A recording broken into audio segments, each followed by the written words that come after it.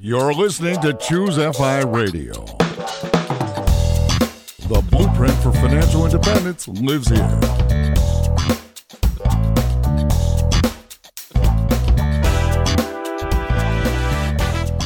If you're looking to unlock the secrets to financial independence and early retirement, you're in the right place. Stay tuned and join a community of like-minded people who are getting off the hamster wheel and taking control of their lives in the pursuit of financial independence. Choose FI, your home for financial independence online.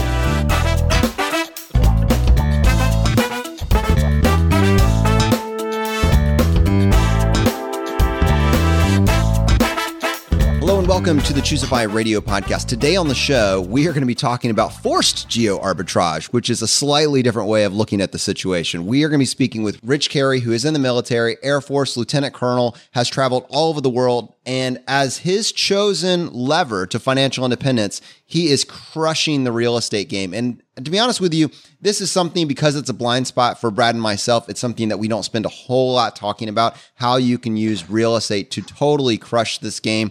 We're going to try to rectify that situation today. And to help me with this, I have my co-host Brad here with me today. How you doing, buddy? Yeah, Jonathan, I'm doing great. I had the good fortune of meeting Rich at a FinCon in San Diego a couple of years ago, and just a really, really nice guy. We had a great conversation, and I got to learn a little bit about what he's doing with his life, basically with this amazing real estate investing, his career in the Air Force, and what his plans are forward. Luckily, we reconnected a couple months ago, and I found out he was a big fan of Choose FI. He's obviously a member of the FI community, and this was the perfect person to have on to really talk to us about getting into real estate investing on a level that, Jonathan, you and I are interested in. So yeah, this should be fascinating. And with that, Rich, welcome to the show.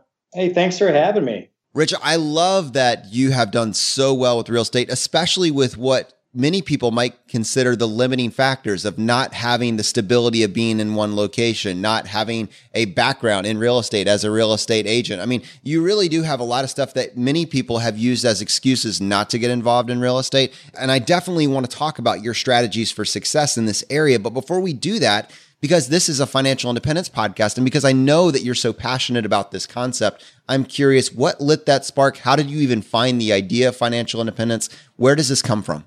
Okay, well, I start by saying I think I was a fan of financial independence without knowing what that word meant. Me and my wife have always been big savers, kind of like, live frugally, save. We've been doing that kind of like from the beginning of my career, like since 2000. But probably just a few years ago, I'd say about maybe 3 years ago, I was just playing around the web, surfing around, and I ran across Jim Collins' blog, just JL Collins NH, where he's got like the stock series that kind of talks about an approach to money, an approach to investing. I had never really seen a blog like that before, and it kind of talked about like, this is how you should invest, and this is what you should do with your money. And I was kind of blown away, like, wow, this is a really cool website. That's the only one I'd ever seen. I'd never seen anything else like that before. I was kind of like, well, can I find anything else like this? And I think from his site, I ended up finding Paula Pants Afford Anything. And those are kind of the two places I found first, and kind of realized that there was this whole community of like-minded people that thought just like I did. And I think from there, I ended up at FinCon, and then the story kind of starts from there. So Rich, you said you're naturally frugal. Talk me through what that looks like in your early life, even in your early career, like when you first came out of college and started making some money. What does your life look like as a frugal person before finding the real concept of FI, let's say? Okay, so when I say that I'm naturally frugal, maybe that's not totally fair. So when I first started my blog, my very first blog post ever, it was called My Wife Knows Money. And basically the premise of that blog post was that the reason that I am successful, I think in money and in life, has a lot to do with my wife. My wife's Chinese, and I think sometimes Asians tend to be very frugal and good with money. And that's where I would sort of attribute some of my success. When I married her, I married the right person for me. And I think that us together, at the beginning of my marriage, she realized that I had a bunch of student debt. And she asked me when we were dating, how much student debt do you have? And I said, I have no idea. And I didn't really want to know. And she's like, well, you better figure it out. Like, get on the phone and find out. And I was kind of like, geez, I don't want to find out how much student debt I have. I mean, I just keep borrowing money, but I'll pay back someday. And so I did that. I made a bunch of phone calls and did a bunch of math. And I told her, I'm like, well, I have $32,000 in student debt. And she was very upset. And we were dating at the time. We weren't even engaged. And she actually started crying, which I thought was very strange, a very strange thing for a girl that you're dating to do. And she's like, we got to pay back this student debt of yours right now. And I'm like, really? We do? And that's kind of where this started for me. I kind of realized that she was right. And we paid back the student debt and we got married. We ended up buying a house a little bit later. And we ended up with this idea of, well, we bought this house now. Let's pay this house off quickly. And we actually ended up paying our mortgage off, which was $280,000. We ended up paying off that in 7 years. And I think that was kind of also a key to our success. Another thing, too, is just in line with all of this, her attitude was always kind of, let's not take fancy vacations. Let's not have expensive cars. You know, there's no reason to have expensive furniture. She didn't want stuff on her birthday. She didn't care about anniversaries. She didn't care about Valentine's Day. She didn't waste money on stuff like that. So that's kind of where we got our start with saving. That's amazing. I was actually visualizing, as you were talking about your wife, or at this time, girlfriend, going into tears when you told her your number. Yeah. I was visualizing my wife's face when she found out I had $168,000 in student loan debt. And my wife has a very expressive face. She has very expressive eyebrows. I thought they were about to leave her head. That's how high the eyebrows were going when she told me that. No tears, but I think she wanted to cry. I know that look. Yeah, I can certainly picture Danny with that look without question. And Rich, how great is how much student loan debt do you have? I think that's the ultimate FI dating question. I mean, that is absolutely hilarious that you're on a random date and your girlfriend asked you that. That is awesome. And hearing you describe her, that description is very similar to my wife, Laura, which is really my secret of success in the FI world, is finding the love of my life, a life partner who is amazingly frugal and who just doesn't want these things, just wants to focus on what makes us happy, as opposed to these little trinkets that show affection. Right. That really is the secret of success. I remember early on in our marriage, I'm in the military, so I was in Guam, which is some island in the middle of nowhere. I had to be gone for our first Valentine's together. And so I thought I would do something that, any smart husband would do. When I was gone, I had a dozen roses sent to the house. And then I called her, I think the next day, and I'm like, did you get the roses? And she's like, how much did those roses cost? And I'm like, I think they cost like $200. And she's like, are you crazy? $200? She's like, never do that again. And so I actually never do that again. I haven't sent her flowers since. To her, it's a waste of money. She'd rather put the money in the bank. That's fantastic. Hey, Rich, I just have one quick question. I'm always looking for actionable tips for the audience. And one thing that stuck out to me was you had student loan debt. So I think that My Wife Knows Money article, I think it was somewhere around $32,000, but yet you followed the military path. So I'm curious, did you do ROTC? Did you do some type of OCS after graduation and you didn't know you were going to do military while you were in undergrad? I guess I'm curious how you came out with that type of debt and were continually racking it up, as you described in your story, while pursuing the military path. The way that it worked out was when I was in school, I just kept borrowing money. Even though I came into the military didn't necessarily have a system for paying off your loans for you. There was no loan forgiveness or anything like that. So even though I joined the military, that student debt was still there the day I joined the military. So I still had to find a way to pay it back, even though I was an officer in the military.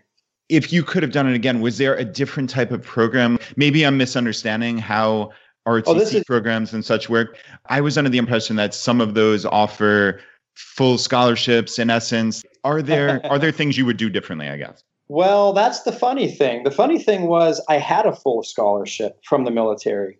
They actually gave me a full scholarship. So they were paying my tuition, they were paying my room and board.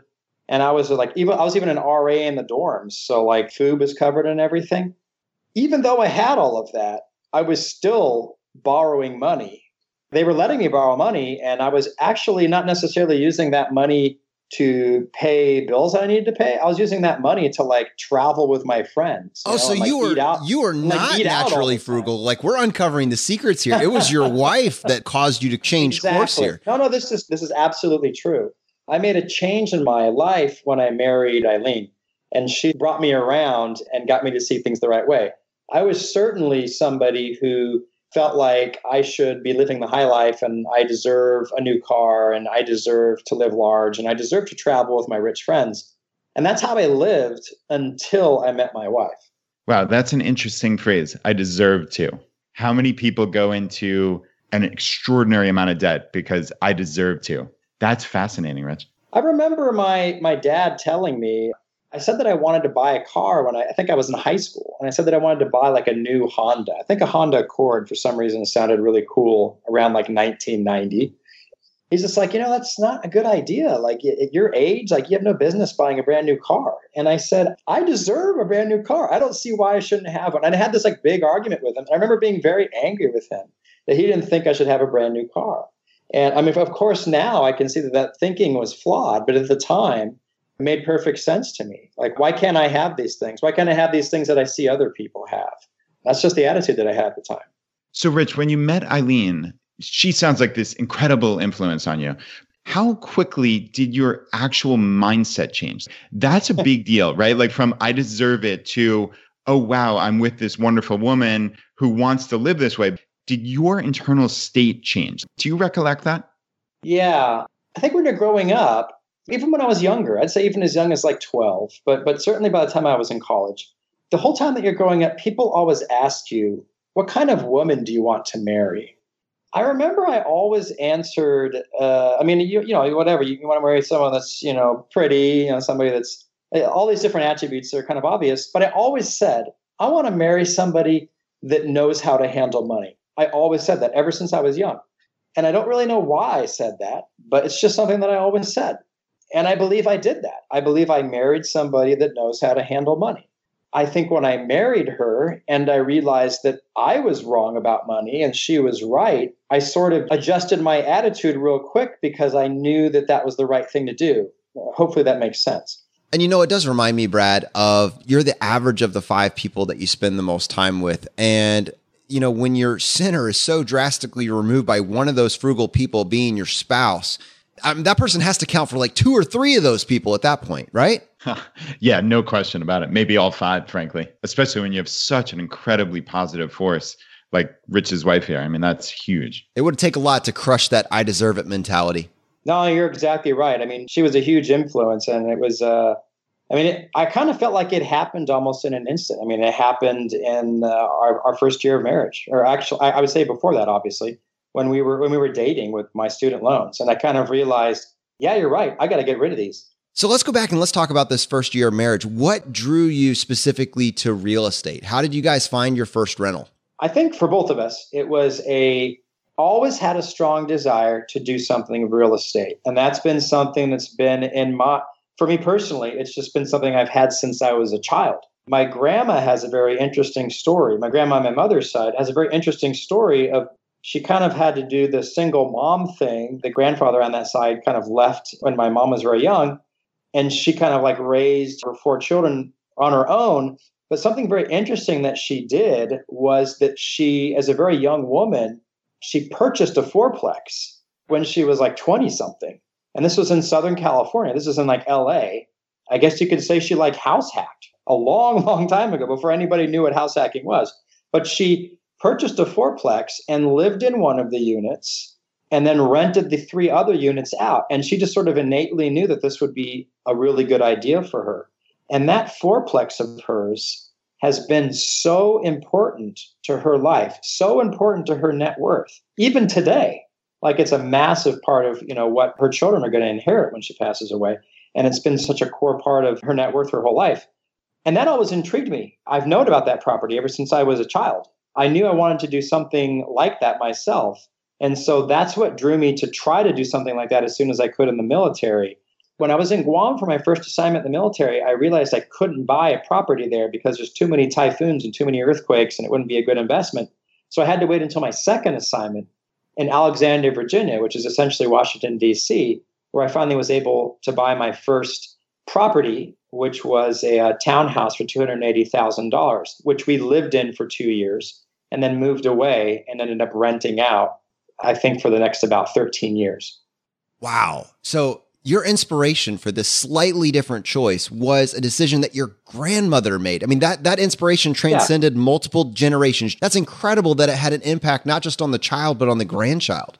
And I mean, at the time, I think everybody told her, like, you're a single mom. You have no business buying a house like this. Like, don't do it. It's a horrible idea. And you're going to go bankrupt and you have no business buying a house. They actually told her that's something a man should do, not a woman. And she did it. And it was huge for her. I think now we have the benefit of having so many different stories that have been documented of people winning by choosing to do some form of house hacking. But your grandmother is flying blind. I mean, that's courage, right? No, that's something, but what she did is something I'm very, very proud of.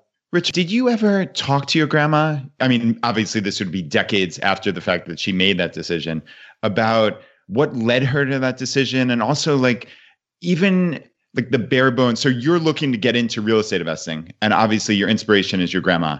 Did you ever talk to her about the numbers, how it was to be a landlord? Did you ever actually talk to her about that stuff?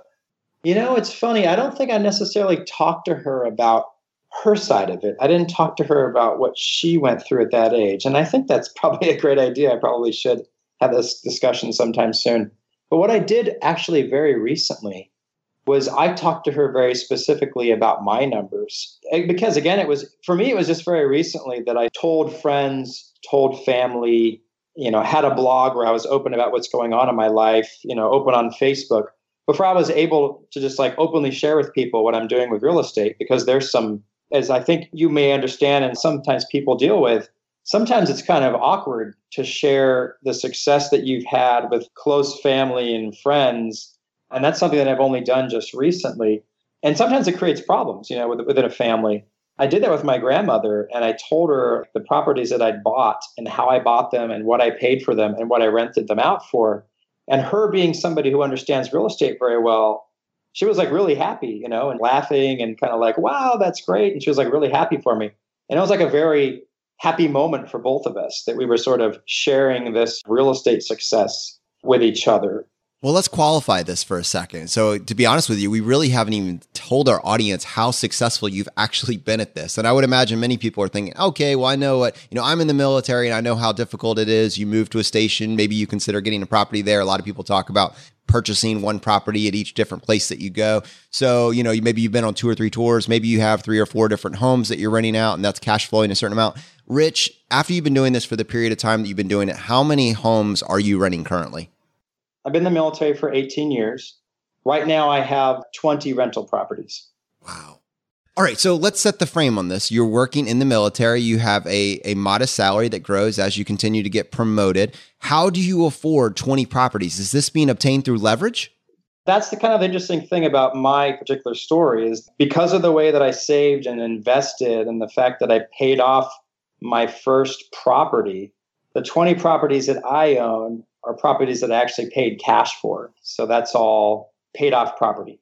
Wow. I mean, you actually follow basically a Dave Ramsey plan here. Like I could never visualize how you scale and pay for all of your properties cash, but you have 20 properties. None of them have a mortgage on it. Correct. Interestingly enough, Dave Ramsey was kind of my inspiration. It's kind of a funny story. My inspiration for paying off my original loan on the house in Washington, D.C., the one that we paid $280,000 for. When we first bought that house, my wife said, let's pay it off as fast as we can. And I'm like, hold on a second. We got like a good rate and 30-year loan, just invest the money elsewhere and take this slow. And there's no reason to pay it off quick. And then I read Dave Ramsey's Total Money Makeover. And I saw in his book that like I had hit all these steps already and I was doing a great job and I'd already paid off all my debt. But there was a step in that I hadn't done yet. I hadn't done the step of paying off your mortgage. And I was like, oh my gosh, he wants me to pay off my mortgage? Thought that was kind of crazy at first. And I thought about it. Well, wait a second. Well, maybe that makes sense. Maybe I should pay off my mortgage. So I went to my wife and I said, guess what? I think we should pay off our mortgage. And she's like, I told you a couple of years ago we should pay off our mortgage. So I finally came around and I had to hear it from somebody else. I had to hear it from Dave Ramsey, but eventually I agreed with her and we ended up paying off the mortgage. She said you could have saved us all a lot of time. if you just listened Exactly. to me first. Exactly. Yeah. She had the idea first. I heard it from her, then Dave Ramsey, and then I was in agreement. Maybe Dave Ramsey heard it from her. Possibly. So Rich, place us in time here. How old are you when you bought this Alexandria property?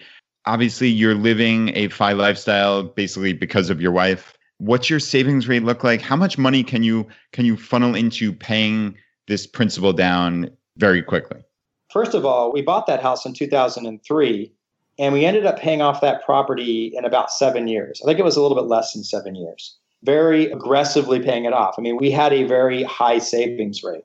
At first, it wasn't as high because I was still a lower rank. It was probably about a 40% savings rate. But in the military, as I moved up in rank, all that extra money that I was making was going towards paying off the mortgage. And it probably ended up being more like a 60% savings rate or higher. Any windfall of any type that ever came up was also going towards paying off the mortgage. There was a short period of time where my wife was working as an accountant. She worked at Nextel.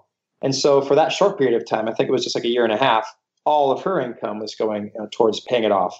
There was also a short period of time where I was flipping houses with a partner. It didn't end up being a lot of money. And then interestingly enough, I was flipping houses. I was in Japan and I was flipping houses that were actually in Washington, D.C. The profits from that were going towards paying off the house. I was doing like everything I could, fully focused on paying off this property as fast as I could. And then once it was paid off, which I think was 2009, the rent was coming in from that, instead of just having like a cash flow of $100 or $200 a month, now I've got like almost the full $2,000 of cash flow coming in. That just increases our savings rate that much more. So there's a couple pieces to this. So you have a home that you have purchased with a mortgage for $280,000. And then what you did over the 7 years that we just described, we just blurred through that in about 20 seconds, but that describes gazelle intensity for an extended period of time. Was that your sole investment focus, was paying off the house? Were you putting any money into TSP or any other sort of investment accounts, or was it 100% house? No, actually I was. I mean, I was putting money into TSP. Actually, I was maxing out Roth IRAs. I wasn't neglecting those things. And I don't recommend neglecting those things. I don't recommend like, I'm going to stop contributing to my accounts because I'm trying to pay off a mortgage. I did those things first. And then on top of that, I was paying off my mortgage. But I was not contributing to a taxable account. And I wasn't doing any other type of investing on top of that.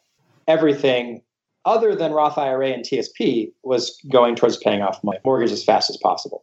All right, Rich. So as I understand it, you're paying this thing down like crazy as if it were your primary residence, but you only lived there for a couple of these years, and then the Air Force took you to another location in the world, right? Like you were not living there full time while you were paying this down like crazy people. Yeah, exactly. I only lived there for 2 years, and then I went on to Monterey, California, and then I went on to Japan for 5 years. But yet it was still your sole focus. You desperately wanted to pay off that mortgage, even though it wasn't your primary residence. Like that was just the goal from day one, right? Exactly. And then at those other locations, Monterey, California, and in Japan, I didn't purchase anything else. I was renting. In fact, in Monterey, California, the military gives you a certain amount of money to live in Monterey. They gave me $2,300 a month, and I lived in a place for $1,300. So I was able to essentially pocket that extra $1,000. That $1,000 was essentially profit for me. And I'm assuming that all went into paying off your mortgage back in Virginia, right? It sure did. And I was there for 3 years. So you can do the math. That was $1,000 a month saved for 3 years, all towards paying off my mortgage. I guess one of the things you hear people talking about different terms, and this isn't a real estate show, so we kind of have to define everything as we go at the same time. But there's kind of different ways that people make money on this. They use leverage, which you're not basically using at this particular point in time. Some people rely on an appreciation game, which is kind of scary, but that's a whole piece of this. And then some people look at just cash flow. Was appreciation the secret to your success? No, appreciation was not the key to my success, although I sure thought it was when I started. I thought I was the best investor in the world when I bought this house. When I bought this house in 2003 for $280,000. Now, I thought it was the worst mistake of my life. $280,000 for a townhouse seemed absurdly high in 2003. But about a year later, that house was worth almost $450,000. So I had already made all this money in like a year. And I thought, oh my gosh, I got to keep doing this. I got to keep it because if it keeps appreciating at this rate, I'll be a multimillionaire like in a couple of years. And I need to buy more houses. That's kind of what I thought.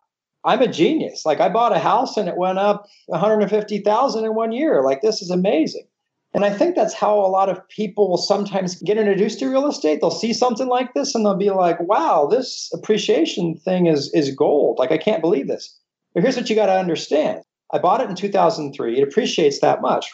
But I sold that house in 2016. How much did I sell it for 13 years later? I sold it for $400,000. It went down a little bit. It went from $450,000 back down to $400,000. If you do this math, it ends up at about a rate of 3% a year between 2003 and 2016. And people are kind of like, huh, what? Like, that doesn't sound right. But that's true of lots of locations. Like that ends up being true of California. That ends up being true in Honolulu. That ends up being true in, San Diego. When you look over long periods of time, a lot of people will focus on these periods of time where it jumps 20, 30, 40, 50, 60, 70% in a few years. And they'll think they're getting rich from real estate. And I would say that's sort of like buying Amazon or Apple at the right time and just making a killing. It has a lot to do with timing and luck. But really, over the long term, I don't think you make your money in appreciation. You might make 3-4% a year over a long run, but you're not going to make like huge money. And so I would say no, it's not from appreciation.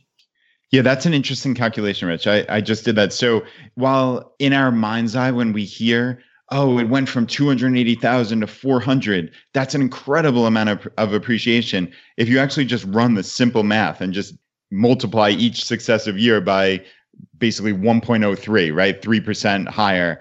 After 12 years, it's exactly $400,000. That is the perfect illustration of when you hear the numbers, it sounds like extraordinary appreciation. But when you actually look at it, that's 3% per year. And by the way, a lot of people would probably say that really it just kept up with inflation, which actually is, isn't that great. So, Rich, we've kind of already told people the end game. You have 20 properties paid for, free and clear, which is absolutely incredible. I think even experienced real estate investors aspire to be able to say that at some point if they were being intellectually honest. But we have to get there because we talked about your first 7 years and like a madman, you were trying to pay off $280,000 using, a modest, although probably above median income. You were able to knock this out. But now it's been 7 years. How do we go from one property paid free and clear to 20 properties? And are they spread all over the world as you pick up one at every duty station? Or is there something else here? There's a couple things here. One is you brought up buying one at every duty station. And that brings up something that I like to talk about when I'm talking to an audience about real estate. And that is people in the military, a lot of times they have this idea that the key to success in real estate is to buy like a property at every location you ever end up living and live in it for 2 or 3 years and then rent it out when you leave. And that's like a really, really bad idea. Like that doesn't work because it really depends what you buy a house for and what the price to rent ratio is as to whether or not once you move away, whether or not it's going to make money as a rental once you leave. Let's go back to that and slow down on that price to rent ratio. Are we talking about the 1% rule? What does that mean for you? It's important to understand the 1% rule if you want to get an idea of whether or not you should buy a house at a particular location. And I think the 1% rule is something important maybe to talk about right now. So I'll define it quickly. If I show up in a location and I want to decide whether or not I'm going to buy a house, I'm going to run the 1% rule to see whether or not this property would make sense to buy or whether I'd be better off renting it. And the 1% rule is essentially, if I can buy a house, let's say buy and renovate it to where it's ready to live in for $100,000 acquisition cost, I want to be able to rent that house out for 1% of that price per month. And so that would be $1,000. And if you can rent it out for at least $1,000 or more, then that potentially would be a good property to buy. It would be a good rental property. It could potentially be a moneymaker. If it's going to be like renting for a lot less than that, then you probably should not consider buying that property. You probably should consider renting there. And let's take the example of when I moved to Monterey, California. When I moved there, houses were selling, like a 2-bedroom, 1-bath that they were trying to talk me into buying, was selling for $900,000. But I asked them, well, what does it rent out for? Because according to my 1% rule, it'd have to rent out for $9,000 a month to be worthy to purchase. So that I know that when I move away, it would be a worthwhile rental property. It would be something that would make you a decent amount of money as a rental. But it only rents for $3,000 a month. So you can buy it for $900,000, but it only rents for $3,000 a month. It's a very bad idea to purchase a property like this. That's the 0.3% rule. I don't hear that talked about at all. Yeah, exactly. Exactly. Right. So anyway, I guess in a very roundabout way, I'm getting to what I ended up doing with real estate later. To be quite honest, I didn't know about the 1% rule when I bought my house in Washington, D.C. I just bought a house, and my house did not meet the 1% rule. I bought it for $280,000, and it rented out for about $2,000, and later it rented out for about $2,400. So it didn't quite meet the 1% rule. It wasn't really making me that much money. It was not a great rental property. It was not an ideal way to use my money.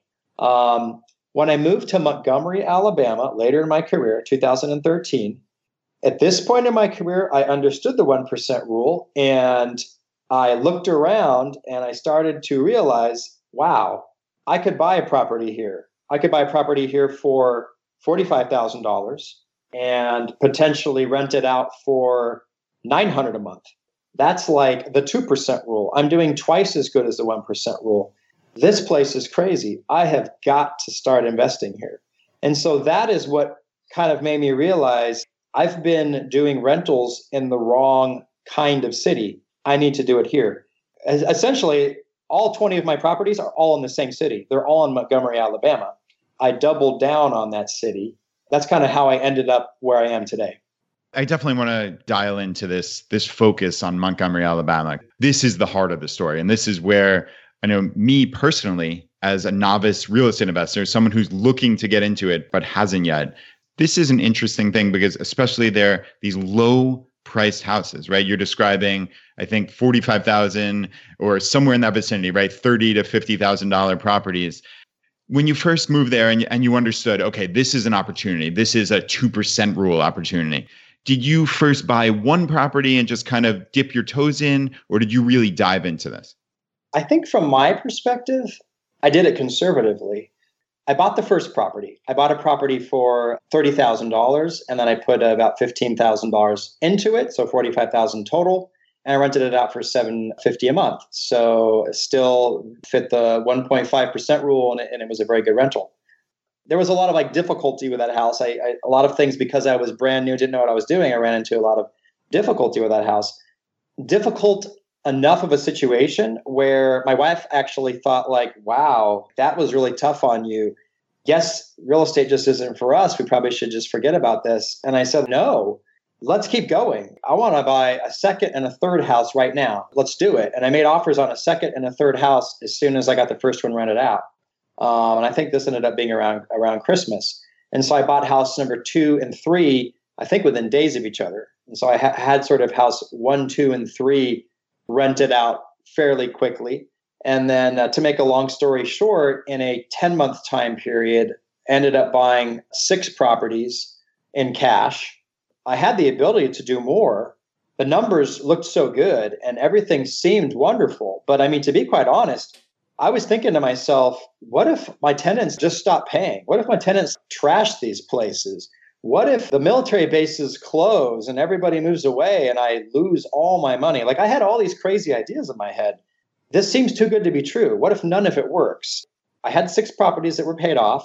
I ended up moving away. I moved to Germany, and I thought, let's just see what happens. I guess if things go well, I'll keep buying properties there. And then if they don't go well, at least they're paid off. I won't get in too much trouble. The end result was those properties did very, very well, and I had very little problems. So I just kept buying. Let's go back and let's go a little bit deeper on that. So you found all these properties while you were stationed in Montgomery. So you are local at this point in time where you're really getting your feet wet and getting this experience. That's really cool. Where are you finding these deals? Are you walking the neighborhoods? Are they on the MLS? How are you finding them? There are a number of different ways that I ended up getting my properties, but probably at that time with the first few properties, it was just MLS. Certainly like 1, 2, and 3. I would say just MLS, but I believe property number 3 or 4 was a short sale where I made an offer on it very early on and then ended up hearing 2 months later, oh, by the way, that offer was accepted. And I was like, what offer? They're like, oh, the one you made like 2 months ago. and I don't remember that. And they're like, yeah, it's accepted. And it was like a really, really lowball offer. I ended up making lots and lots of lowball offers on lots and lots of properties, lots of short sales that I went after, lots of Fannie Mae foreclosures, there's something called HUD Home Store, but like basically 2 different kinds of foreclosures that they were advertised on MLS, but they were something that required a lot more paperwork and discipline and pain in the ass, basically, to purchase. Well, let's go into that. So I'm really curious there. So there's a couple limiting beliefs that I have. One is that I'm not going to be able to find deals on the MLS. I don't know how you feel about that now in 2018. That's limiting belief one, I'm sure. Two is that the hassle of having 6 properties and having someone call me directly and having to go change light bulbs, fix toilets, call handyman, like all of that stuff is a little bit scary. And is there property management in place? Do they have your cell phone number? Those are different things that I'm curious about. Okay, so I guess first we'll talk about MLS. Again, in Montgomery, Alabama, I'd say even now, but certainly at that time, more so at that time, that particular year, there were deals to be had on the MLS. It was an amazing time. The prices seemed very low, and they were. And like I said, I was kind of skeptical. Like I bought 6 properties. My wife said, buy a lot more. And I was too scared to buy a lot more. She's like, let's get loans and buy 20. And I was thinking like, well, that's crazy. Like it could be the worst mistake of my life and we could go bankrupt. And she's like, well, these prices are too good. You're crazy to pass it up. But I was being conservative. So I paid cash and bought 6. And then I waited a year to see if I went bankrupt or not, and I didn't. But anyway, the MLS was working at that time. There were good deals to be had on it. I was offering cash, and I guess I could talk about that for a second. I offer cash for a property, and I end up not getting it. It ends up that somebody else gets the property, but they're paying for it with a loan. What I'll find out is that loan ended up not going through a month and a half later. That person didn't qualify. And so this property ends up coming back on the market, and the person's pissed off. They're upset. I'll come back in and make my cash offer again, but I'll make a lower cash offer because I know that they're desperate to sell this house because it came back on the market again and it's not as fresh of a deal as it was before. And they'll accept my lower cash offer because I'll say I can close in 10 days and, it's a cash offer and I know you guys are back on the market again and you're in a hurry to sell. And so having the cash to buy a house gives you the ability to negotiate a lot more. Another thing that's cool about dealing with cash, I don't know if you've ever bought a house or bought a car when you use a loan. You end up signing about 40 or 50 times, right? When you buy a house with cash, you literally sign one document. You sign just one thing. And then you bought the house. And I always thought that was really cool. Brad, I'm curious to get your input on this, but as I was thinking through this, when you listen to a lot of real estate shows, just in general, a lot of them are targeted to how to get a house with no money down, creative financing strategies. Our audience is so radically different from that audience. We have cash. We're starting from a framework of a 50% savings rate. What a built-in advantage for someone in the FI community saying, hey, I'm interested in real estate. I totally hear you. I mean, there are so many built-in advantages. And yeah, Rich, I really enjoyed that explanation of the power of having cash. And I'm curious just from the limiting beliefs perspective of, let's say, even someone in Richmond, Virginia, or in Monterey, California, where they're getting a 0.3% rule. And there are, as you're describing it, plentiful deals in Montgomery, Alabama in 2013 that reach the 2% rule. Have you ever reflected on why there was that imbalance, like why there weren't local investors that were just scooping these things up, or even real estate companies in Alabama or, I don't know, in New York City that weren't just scooping these things up? Why do they exist in certain small markets like this? And was that just a 2013 thing, or does that still exist today in some markets? Well, I mean, certainly about a year later, right? Kind of like, oh, I'm going to buy a bunch more now because I realized that those were awesome deals. I realized that I was paying a decent amount more like a year later. Wow, I missed, I don't want to say I missed the boat, but like I missed the really cheap deals. I didn't strike when the iron was hot. I didn't buy 20. I bought 6 and the prices had went up by a decent amount. It just happened that was the right time where things just happened to be cheap for that particular year. Okay, so I'm in the 1% rule or the 1.5% rule, and these are still great deals. I don't want people to listen to this podcast and just think, oh my gosh, I'm going to email Rich Carey now, and I want to buy a house in Montgomery because that's the only place in the entire country where deals are. Like you're going to get those. You're going to get those emails either way. I know. I get them all the time. Yeah, but that's not the case. Like Birmingham is the city that's right next to Montgomery. Like Birmingham has these deals too. The cities that you're reading about all the time, like Austin, the cities that have like massive growth and everybody's moving to and like are in magazines all the time because they're super popular and everybody loves them and they're growing jobs and all this kind of stuff. Okay, guess what? Those are the cities where you're not going to get the 1% rule because everybody's talking about them and everybody's already ran there and everybody's investing there and everybody's excited about it. But there are tons of other cities sort of in the middle of the U.S., just these small cities in the middle of nowhere where this is all possible.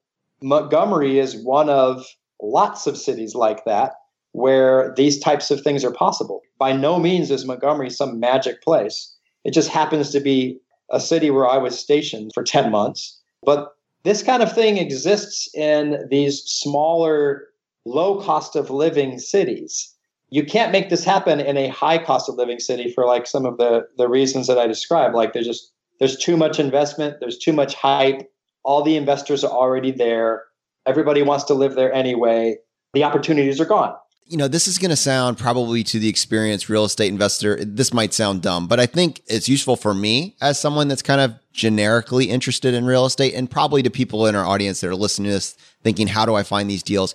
We just talked about the MLS. Frankly, I don't even know how to access the MLS. I would imagine real estate agents can kind of open up those doors for you and maybe you can just log in. But like, what about tools like Zillow and Trulia, things like that will give you access. You can draw the little map. Can you start to like search general local regions with open source free tools like that?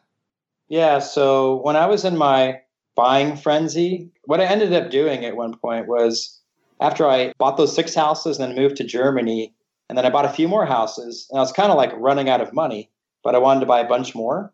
So I sold my house in Washington, D.C., right? And so that gave me like a bunch of cash because I was paid off.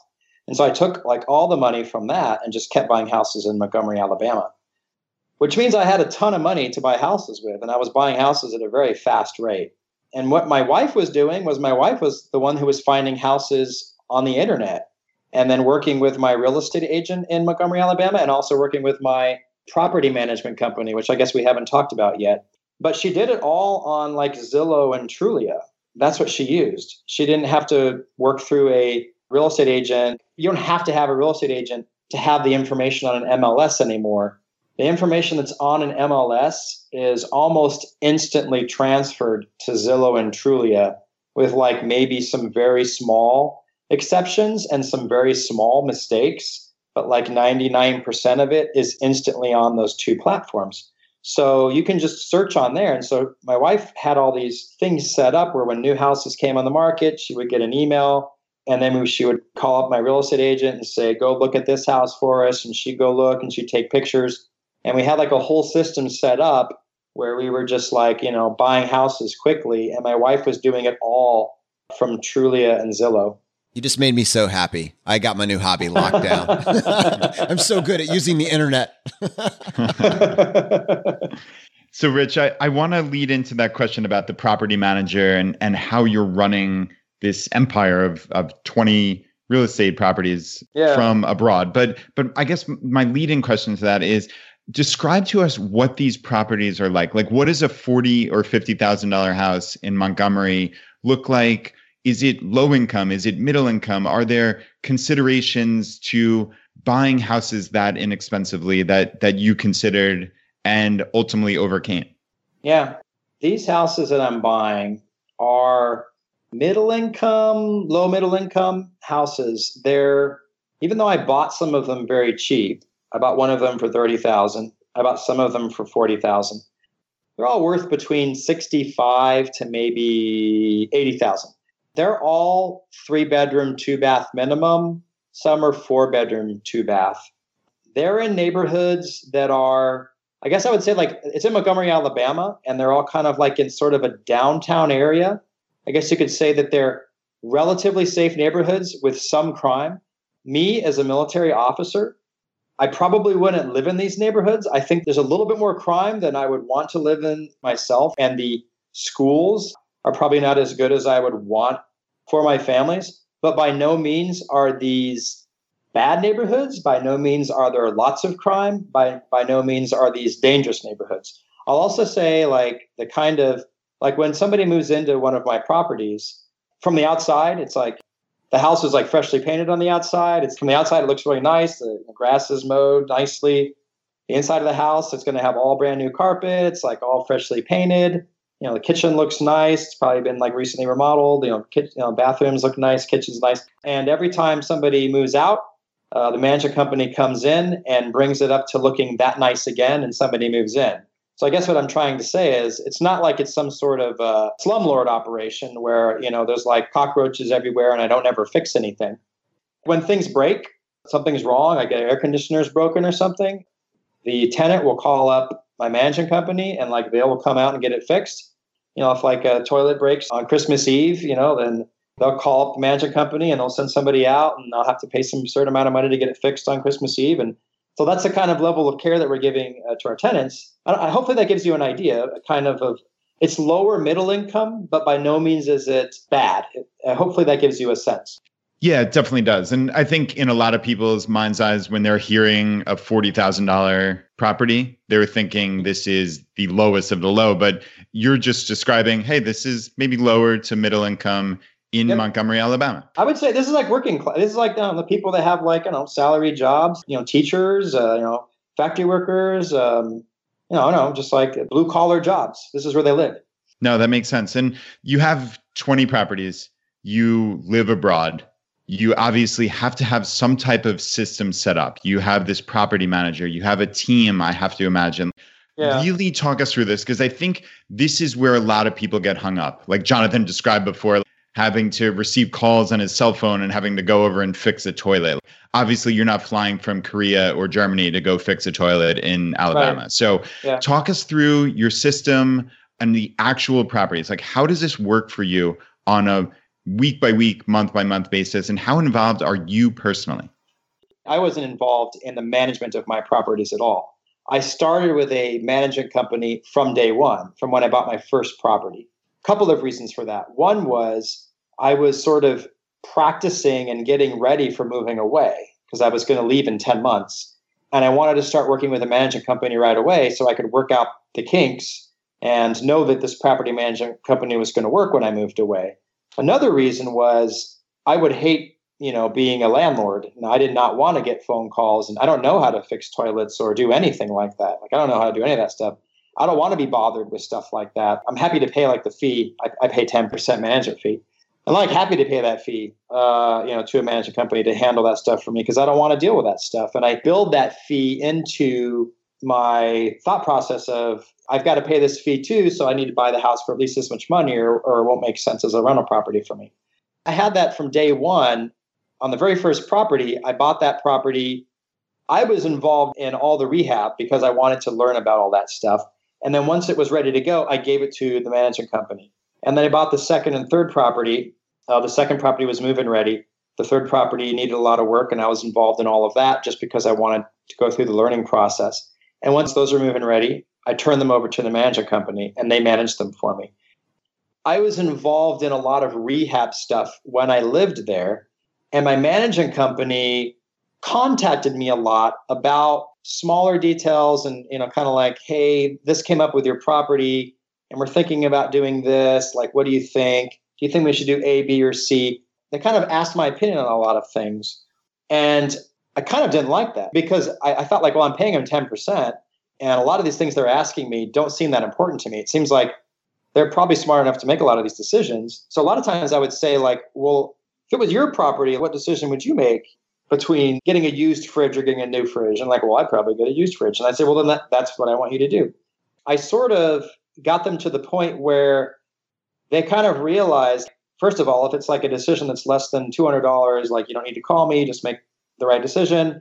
In a lot of situations, they just realized that I was just going to ask them if it was your property, what would you do? Right. But I mean, obviously there's a trust factor here, right? You wouldn't do that with a property manager that was after your money, just trying to rip you off, because they would just charge the most expensive thing they could and then take the profit from that.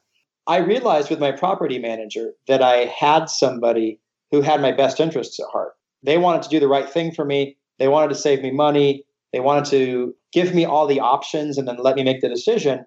But they found out that I trusted their expertise because they themselves had many properties of their own. Once I'd realized that I trusted them and that they were trustworthy people, and they had 6 of my properties, and I had been closely scrutinizing the work that they had done while I lived there, and realized that they were kind of like, I'm good to go. I trust these people, and moved away. I realized like I was going to keep going with these people. But this is kind of a very important point. Once I moved away, I wasn't able to buy a property and then be involved in the rehab anymore. And so I convinced my management company to do that for me, which is not the normal job of a management company. A management company does not usually rehab a property for you and then rent it out for you. They usually take a property that's move-in ready. Sort of because of my personal relationship with them and the fact that I'd already had 6 properties with them, I convinced them to, hey, I'm going to buy properties from Germany, but they're going to need a lot of work. So I'm going to need you guys to supervise the rehabs on them. I'll pay you for that. Like I'll pay you for your time, but I'm going to need you to do that. And then I'm going to turn over to you. And then you guys are just going to manage them like normal. And they were against that at first, but I was kind of like, well, let's try it and see how it goes. And it worked for both of us. And so we did that for house 7 through 20. It was a model that worked for us. So I had somebody on the ground that I could trust to do these like large projects, to oversee them. And it happened to be the same person that was going to manage my properties for me. And that was key for me. Key that it was somebody I trusted, and key that it was also going to be the same person that managed the property for me. Another thing that was very important about this was that whenever I went to buy a property, I had a real estate agent that would look at it for me. I had a property inspector that would inspect it for me and make a report. And those 2 things are very important. But another thing that I did was I always had my property management company go look at it, because they're the ones that knew if the neighborhood was good and if the floor plan was good. And so sometimes I would have a property under contract that I was about to buy, and I would send my property manager over there, and they would be like, you know what? Tenants really hate this floor plan. Like I'm going to have a lot of trouble renting this place out. And so I'd end up changing my mind and be like, well, you know what? I'm not going to buy this property then. Sometimes I'd even forfeit a deposit because of that. Yeah, that personal relationship is just so essential. And I mean, we've described that dozens upon dozens of times over the 100+ episodes here about just how essential it is in life just to be genuine, create these relationships, because you never know where they're going to take you. This was unprecedented from this property management that they would go in and help renovate. But because you had that relationship, you made it happen. And that really is remarkable. I'm curious, A, did you have like one particular person at this property management company that you dealt with exclusively? Was it an entire team? And also B, do you recollect what that kind of odd structure looked like where you compensated them to help oversee the renovation? This is a small property management company. It's just 2 people. They're the ones that are handling everything for me. Well, I mean, 2 people that are the joint owners, and then they have a staff of like 4 people, and then they have like a little construction team, and that's like the whole company. And they handle like about 400 houses. From my perspective, it's kind of a small company. The way they set up their fees, it's actually pretty important, because a lot of people might think that what I'm paying is high, but I'll explain to you why it's not. They charge me a 10% fee on everything, like just 10% of rents, right? And a lot of people will pay less than that. They might pay 8 or 7%. But I pay 10%, even though I have 20 properties now. But to me, it's totally worth it, because they charge nothing to write a new lease or to find a new tenant. So when a property goes vacant and they have to find a new person, there's actually like no charge for that. And that's very unusual, because a lot of places will charge like half a month's rent or a whole month's rent. just to go out and find a new person. And then I think you guys asked me about this earlier. It seems like this 1% rule or 2% rule in the city is so amazing, right? Like, how is it possible? There are trade-offs. When you're in a city like this where the 1% rule is working so well, or even the 2% rule, you have other things going on. Like, maybe you have like higher crime in a lower cost of living area. But another thing that happens a lot in a situation like this is you have higher turnover just because of the makeup of the area that I'm in. People come and go more often. But because of the way my property management company sets up the fee structure, it doesn't hurt me very much. I mean, if they charged me a month's rent every time somebody came and went, I'd be hurting a lot. But since they're just charging me a flat fee, it ends up not hurting quite as much. They're actually quite good at finding people and getting them in quickly. So Rich, actually, that's a perfect segue into, I'm curious about the actual financials and like the accounting and how you do this from abroad, but also since you were just talking about like expenses, right? So let's just assume back of the envelope, you bought 20 properties at $40,000 and each of them are at like a 1.5% rule. So that would put you at $12,000 per month in gross rents. But do you have a sense in your details, in your Excel spreadsheets, what your actual net income is after all of your expenses? Yeah, it's been hard to calculate because I keep buying properties. And a lot of times what I've been doing is I've been letting the rents from all the other properties pay for the rehabs on the properties that I buy, if that makes sense. And so like when money's coming in from all the other properties, the way that my management company is set up, it's kind of like all one big account. And so like I have like 2 houses that are being rehabbed by my property management company. And then I have, rent from the other 18 coming in. They're doing the work on the rehab work on these 2 other properties with the rent from the 18 others. Does that make sense? Yeah, that definitely does. I guess just the CPA in me would want to like kind of keep track of each individual property. Sure, like, and I do, yeah. But is that possible? Like, I guess that's my real question. Okay. Yeah. So my back of the envelope kind of way of looking at this, I'm probably making a very rough way of looking at this is $800 a month in rent. Let's just a very simple way of looking at it is the average property is making about $800 a month in rent. And of that, I'm probably keeping about $400 a month in rent. Okay. That's a very rough way of looking at it. And you could take $400 a month in rent and you can multiply that by 20. And that's probably a very conservative and sort of like basic way of looking at it. But I mean, that varies a lot each month. I mean, some months it can be much lower and some months it can be much higher. And of course, that depends on whether or not I'm doing major work on this property or, I'm still renovating it or it's totally done being renovated and now it's just a cash flowing property. Yeah, and that makes sense. So I've heard something about the loose like 50% rule, which is basically saying approximately 50% of your gross income will go toward expenses. So that's almost exactly what you're describing, like $800 a month in rent. I'm going to net about $400 in profit after all is said and done. So obviously right at that 50%. I was just curious, I guess, if you had seen that on the ground across 20 properties, if it's smoothed out to maybe being slightly higher than that with like economies of scale or some such. But it sounds like you're saying that 50% is a pretty good rule of thumb to go with. I would say that it seems like, my properties are older. There's a lot of turnover. I would say that 50% seems about right where it is.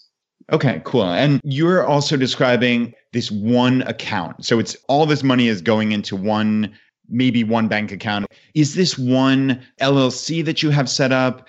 Does this property management company have basically the keys to this account, or like, are you writing checks? I'm just trying to understand like mechanically, because I want to do this personally, Rich. So this is so perfect for me. Like, how do I do this on the ground? Well, let me throw a monkey wrench into this a little bit.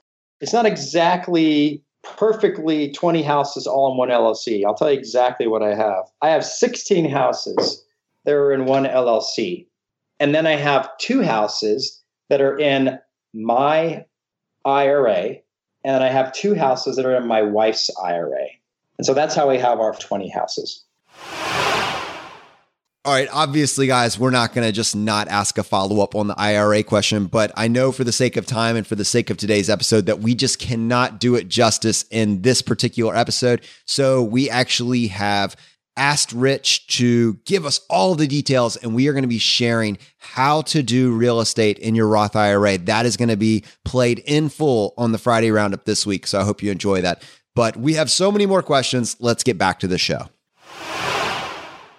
All right, Rich. So I really want to go a little bit deeper on like the actual accounting of this. So as you're describing it, you're getting, let's say, $16,000 a month in gross rents coming in, and you're netting about $8,000 in profit per month. What actually happens? Who deposits that money? Does the property management company do everything? All the expenses, are they paying it all? Are they doing everything for you? I guess the answer to that is yes. What I did a while back was I opened up a bank account in Montgomery at the same bank that like they use. Then what they're doing is when they have a check for me, they just deposit money in that bank account. And on extremely, extremely rare occasions that I owe them $1,000 or I owe them $500 at the end of the month, which is almost impossible now, I write them a check and I send it to them. But like that's pretty much all that happens. Either they deposit money in my account or I send them a check. Every month at the end of the month, it's always on the first. For me, it's like the happiest time of the month. I get this report from them. I get 3 reports from them. One report is my LLC, which has got 16 houses in it. It has all the details from all 16 houses. It shows all the rents that came in, all the repairs that were done, their management fees, and then it shows like how much money I made that month. It shows how much money is going to be deposited in my account. It's the happiest day of the month for me. And then I get 2 other reports. One is my Roth IRA, and then the other one's my wife's Roth IRA. And those have rents from 2 properties each. So it's still pretty cool, but lower amount of money and money that I won't be touching for several years. And that's kind of how it all works. Hopefully that sort of helps you understand. Yeah, no, it certainly does. And I guess my last question, just in this whole line of badgering you with questions here, because I'm just fascinated by this. So I guess if we're describing somewhere in the vicinity of like $8,000 a month in net profits, and it sounds like you're continuing to buy properties. And if these are, I think you had said roughly the market value is somewhere around 65,000 now. So, I mean, you're able to essentially buy a new property every 8 months just with pure profit. I mean, is that what this looks like? Are you just buying, and then accelerating that 8 months down to, okay, I can buy a new one every 7 months. And ultimately it's going to be just perpetuating like crazy. Take over the world. Right? I mean, but that's how the snowball works though, right? Like, isn't that cool? For a while, that was the case. Like, yes, I mean, I had 6 houses. I figured it out. Like, whoa, I think in a year and a half, I get enough money from rent to buy a 7th house. And then when I had 10 houses, I'm like, whoa, now it's like 11 months. Now that I have 10 houses, like in 11 months, I have enough money to buy an 11th house. And so it's a snowball. You have a snowball of cash where the 25th house buys the 26th house that much faster. It's kind of like compound interest, but with houses. Am I going to keep doing that? I'm not sure. It's working. And I think we're going to keep doing it, but I'm looking into other things. To be quite honest, I recently put in an offer on a multifamily property in Montgomery. And that was something where I was potentially going to use a loan for. I'm looking into other things. You've had Chad Carson on the show before, I think, right? Yes. I talked to him a lot. He's a good friend of mine. I talked to Paula a lot. I talked to a lot of real estate investors that I've met at FinCon and other places a lot. I'm out there looking for something better than Montgomery. And if I find it, I'll dive into it. If I don't find it, I'll keep buying in Montgomery. I guess that'd be my answer for now. I wanted to actually go full circle in the context of financial independence, in the context of a career military guy that is now approaching 20 years in. There will be a pension waiting for you, and there's these different forks in the roads. I would imagine that if you stayed in the military, more promotions would continue to come your way. But clearly, I can hear it in your voice, like you're sharing this because you're passionate about it. You reached out to us. You made plans to go to FinCon, even though you were stationed in Korea because you're passionate about this topic. You're at this inflection point and you're about to reach 20 years. Where does this go from here? What's next for you and your family? In the military, you can leave the military at the 20-year point with a very generous pension. You don't have to leave at 20, but that's the earliest that you can leave. My career has been going very well, and I've been very lucky, and I've had an absolute blast in my career. I've done some amazing things. And I think a lot of people in my career field fully expect me to keep going up in the ranks and keep continuing in my career. But kind of as you alluded to, I'm having too much fun in real estate, and I'm having too much fun in this Choosify community, in this FinCon community, in the blogging community, and just, in the real estate world. I love what I've done in the military, but I wish I could devote more time to everything else. So I think I am going to get out of the military at the 20-year point, which for me is 2 years from now, and devote more time to all of these other things that I'm interested in. Okay, now I have a follow-up question for you, because what you have put together is so comprehensive, and you got this military member that's being stationed all over the world and is thinking, what actionable advice would he give to me? I have my choice of duty destinations, and clearly the sweet spots would be like Honolulu and, maybe San Diego. But knowing what you know now, speaking to the person that has that interest, that bent towards real estate, what actionable advice would you give to that individual? First of all, I think that you guys spent the beginning of this podcast digging into my frugality, right? Digging into how I saved and how my wife sort of influenced my change towards frugality. I think that's a big key to it. I mean, first of all, you have to be in the position. A lot of what I've done with cash, right? You have to be in the position to do that. You have to be financially in a good place to be able to responsibly invest in real estate. And so you have to save and be frugal and invest well. And I would say it's extremely important to max out your IRAs and your 401ks. And if you're in the military, your TSPs. I think all that stuff's extremely important. You have to start your real estate sort of investing career from a financial position of strength. And so you have to focus on that first. There's a lot of these other podcasts, books, courses that sort of preach like, oh, you're in debt, like you don't have any money. Don't worry, like you can buy your first property with no money down, or, you can use like credit card debt and use your grandmother's IRA, and you can invest in real estate. And like, those are all horrible ideas. Like that is a horrible way to get started in real estate. Do it from a position of strength. Do it from the right place. So that's kind of where I start the hard and slow way. Save and invest and be frugal. I wish I would have started investing knowing what I know about the 1% rule and how, you need to find the right kind of properties and not buy the wrong kind of properties. I wish I would have done that a lot earlier in life. I don't think I had any business buying that townhouse, that I bought in 2003. It really wasn't a great investment. I should have rented that property and not bought it. So learn everything you can about real estate and don't buy a house unless it makes sense financially. Rich, you have been so generous and open with all this information. I mean, we are grateful that you came on the show. For someone that has listened to this and says, that was amazing, but I want more, what's the best way for someone to find your content and to connect with you? My blog is called Rich on Money, richonmoney.com. There's a real estate tab on there, and I have a complete guide to real estate investing. That is the best place to start. Also welcome your listeners to send me an email, richcarey@gmail.com, and just, ask me a question. Now, on most shows, that would be the end of the interview. But on this show, Rich, we would love to give you the chance to tackle the hot seat. Are you ready for this? I'm ready.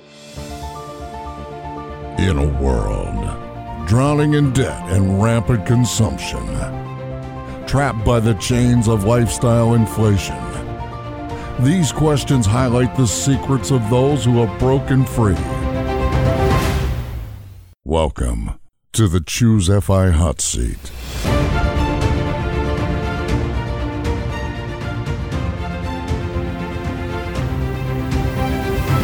All right, Rich, question number 1, your favorite blog that's not your own?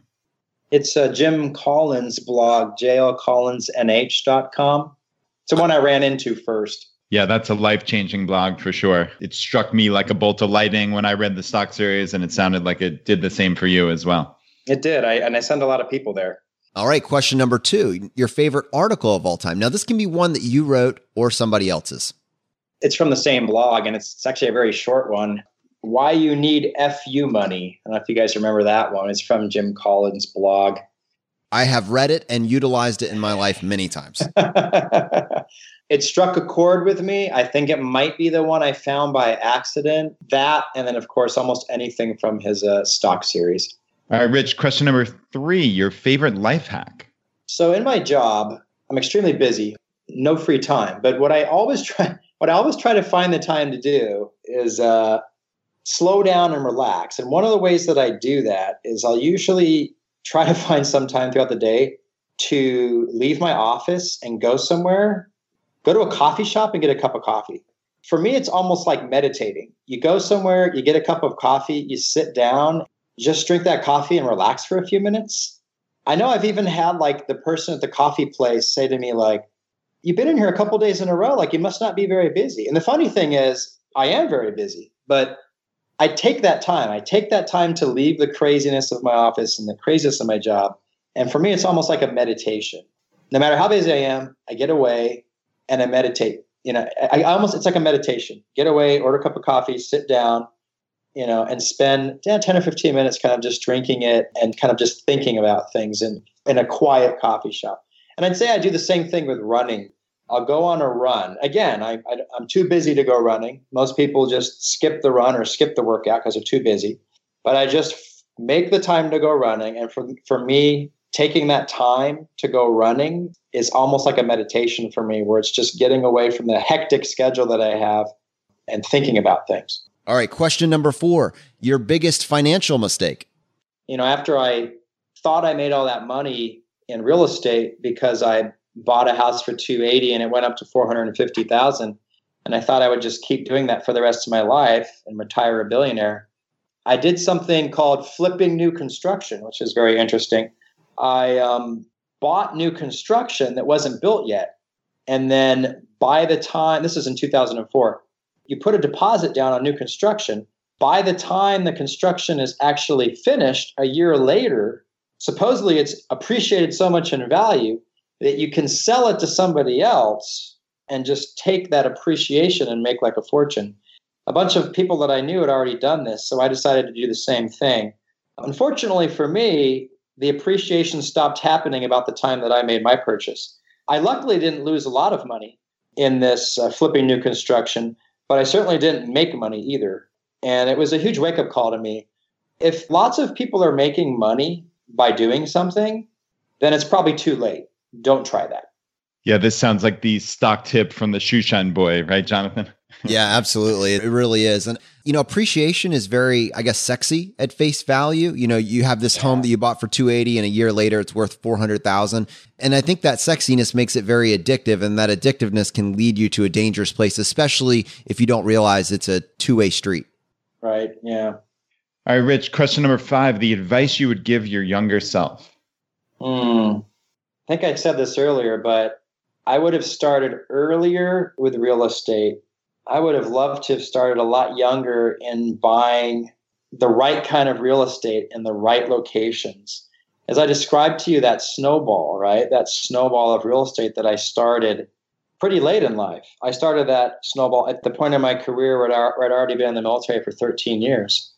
Well, gosh, I wish I could have started that, maybe at my first year in the military. But I just didn't have the knowledge, and I didn't have the background, and I didn't know what I know about real estate now. So if anybody else out there is listening a little bit earlier in their careers, in their lives, read up on my blog, read the right books, read up on real estate, and buy the right kind of real estate in the right places that's going to cash flow right. And that's the advice I give to my younger self.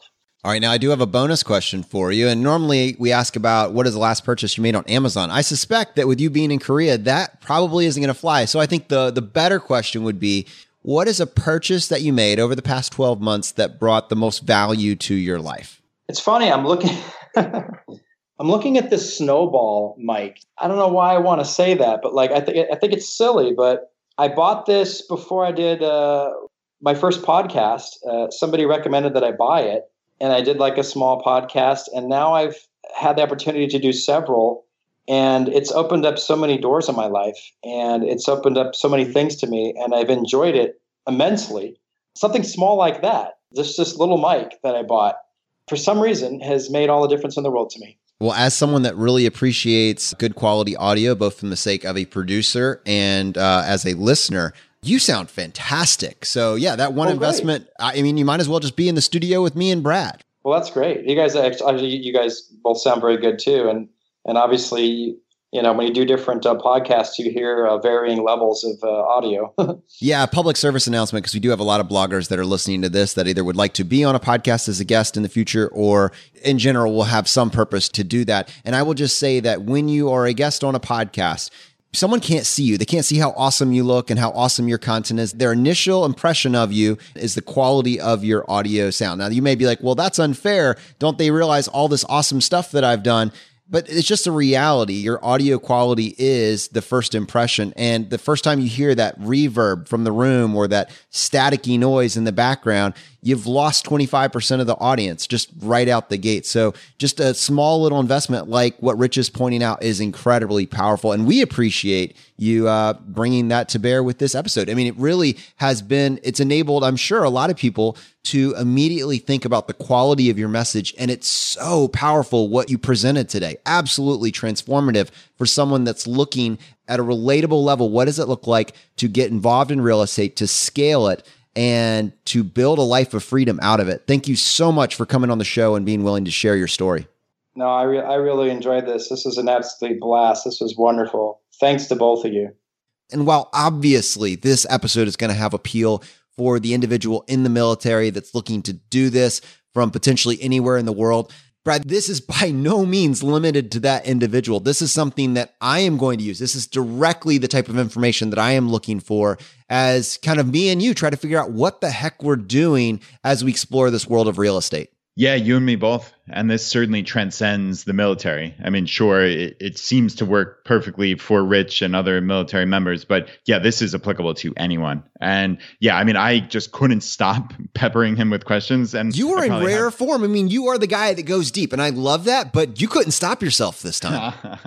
No, this I really cannot. I probably have 50 more questions that I'll have to ask him maybe on round 2 or some such. But yeah, I'm so thankful that he took the time to answer everything with such specificity. I mean, that was really, really helpful. So I think this gave me the real mental framework for how I can approach this personally. And that is invaluable.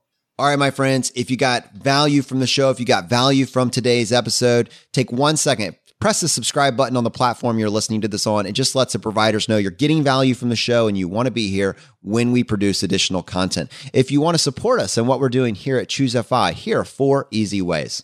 1, leave us an iTunes review. If you want to do that, just go to choosefi.com/iTunes. 2, use our page to sign up for travel credit cards. If you want to travel the world with miles and points instead of your hard-earned dollars, then just go to choosefi.com/cards and get started today. 3, if you're working on the milestones of FI, set up a personal capital account to track your progress and use our affiliate link. It's completely free, and just go to choosefi.com/PC. P as in Paul, C as in cat. And 4, and most importantly, find your friends, coworkers, and family members who might be open to this message and tell them about the podcast. Have them start with episode 38, The Why of FI, and right behind that, have them go listen to episode 21, The Pillars of FI. It is a fantastic starting place. All right, my friends, the fire is spreading. We'll see you next time as we continue to go down the road less traveled.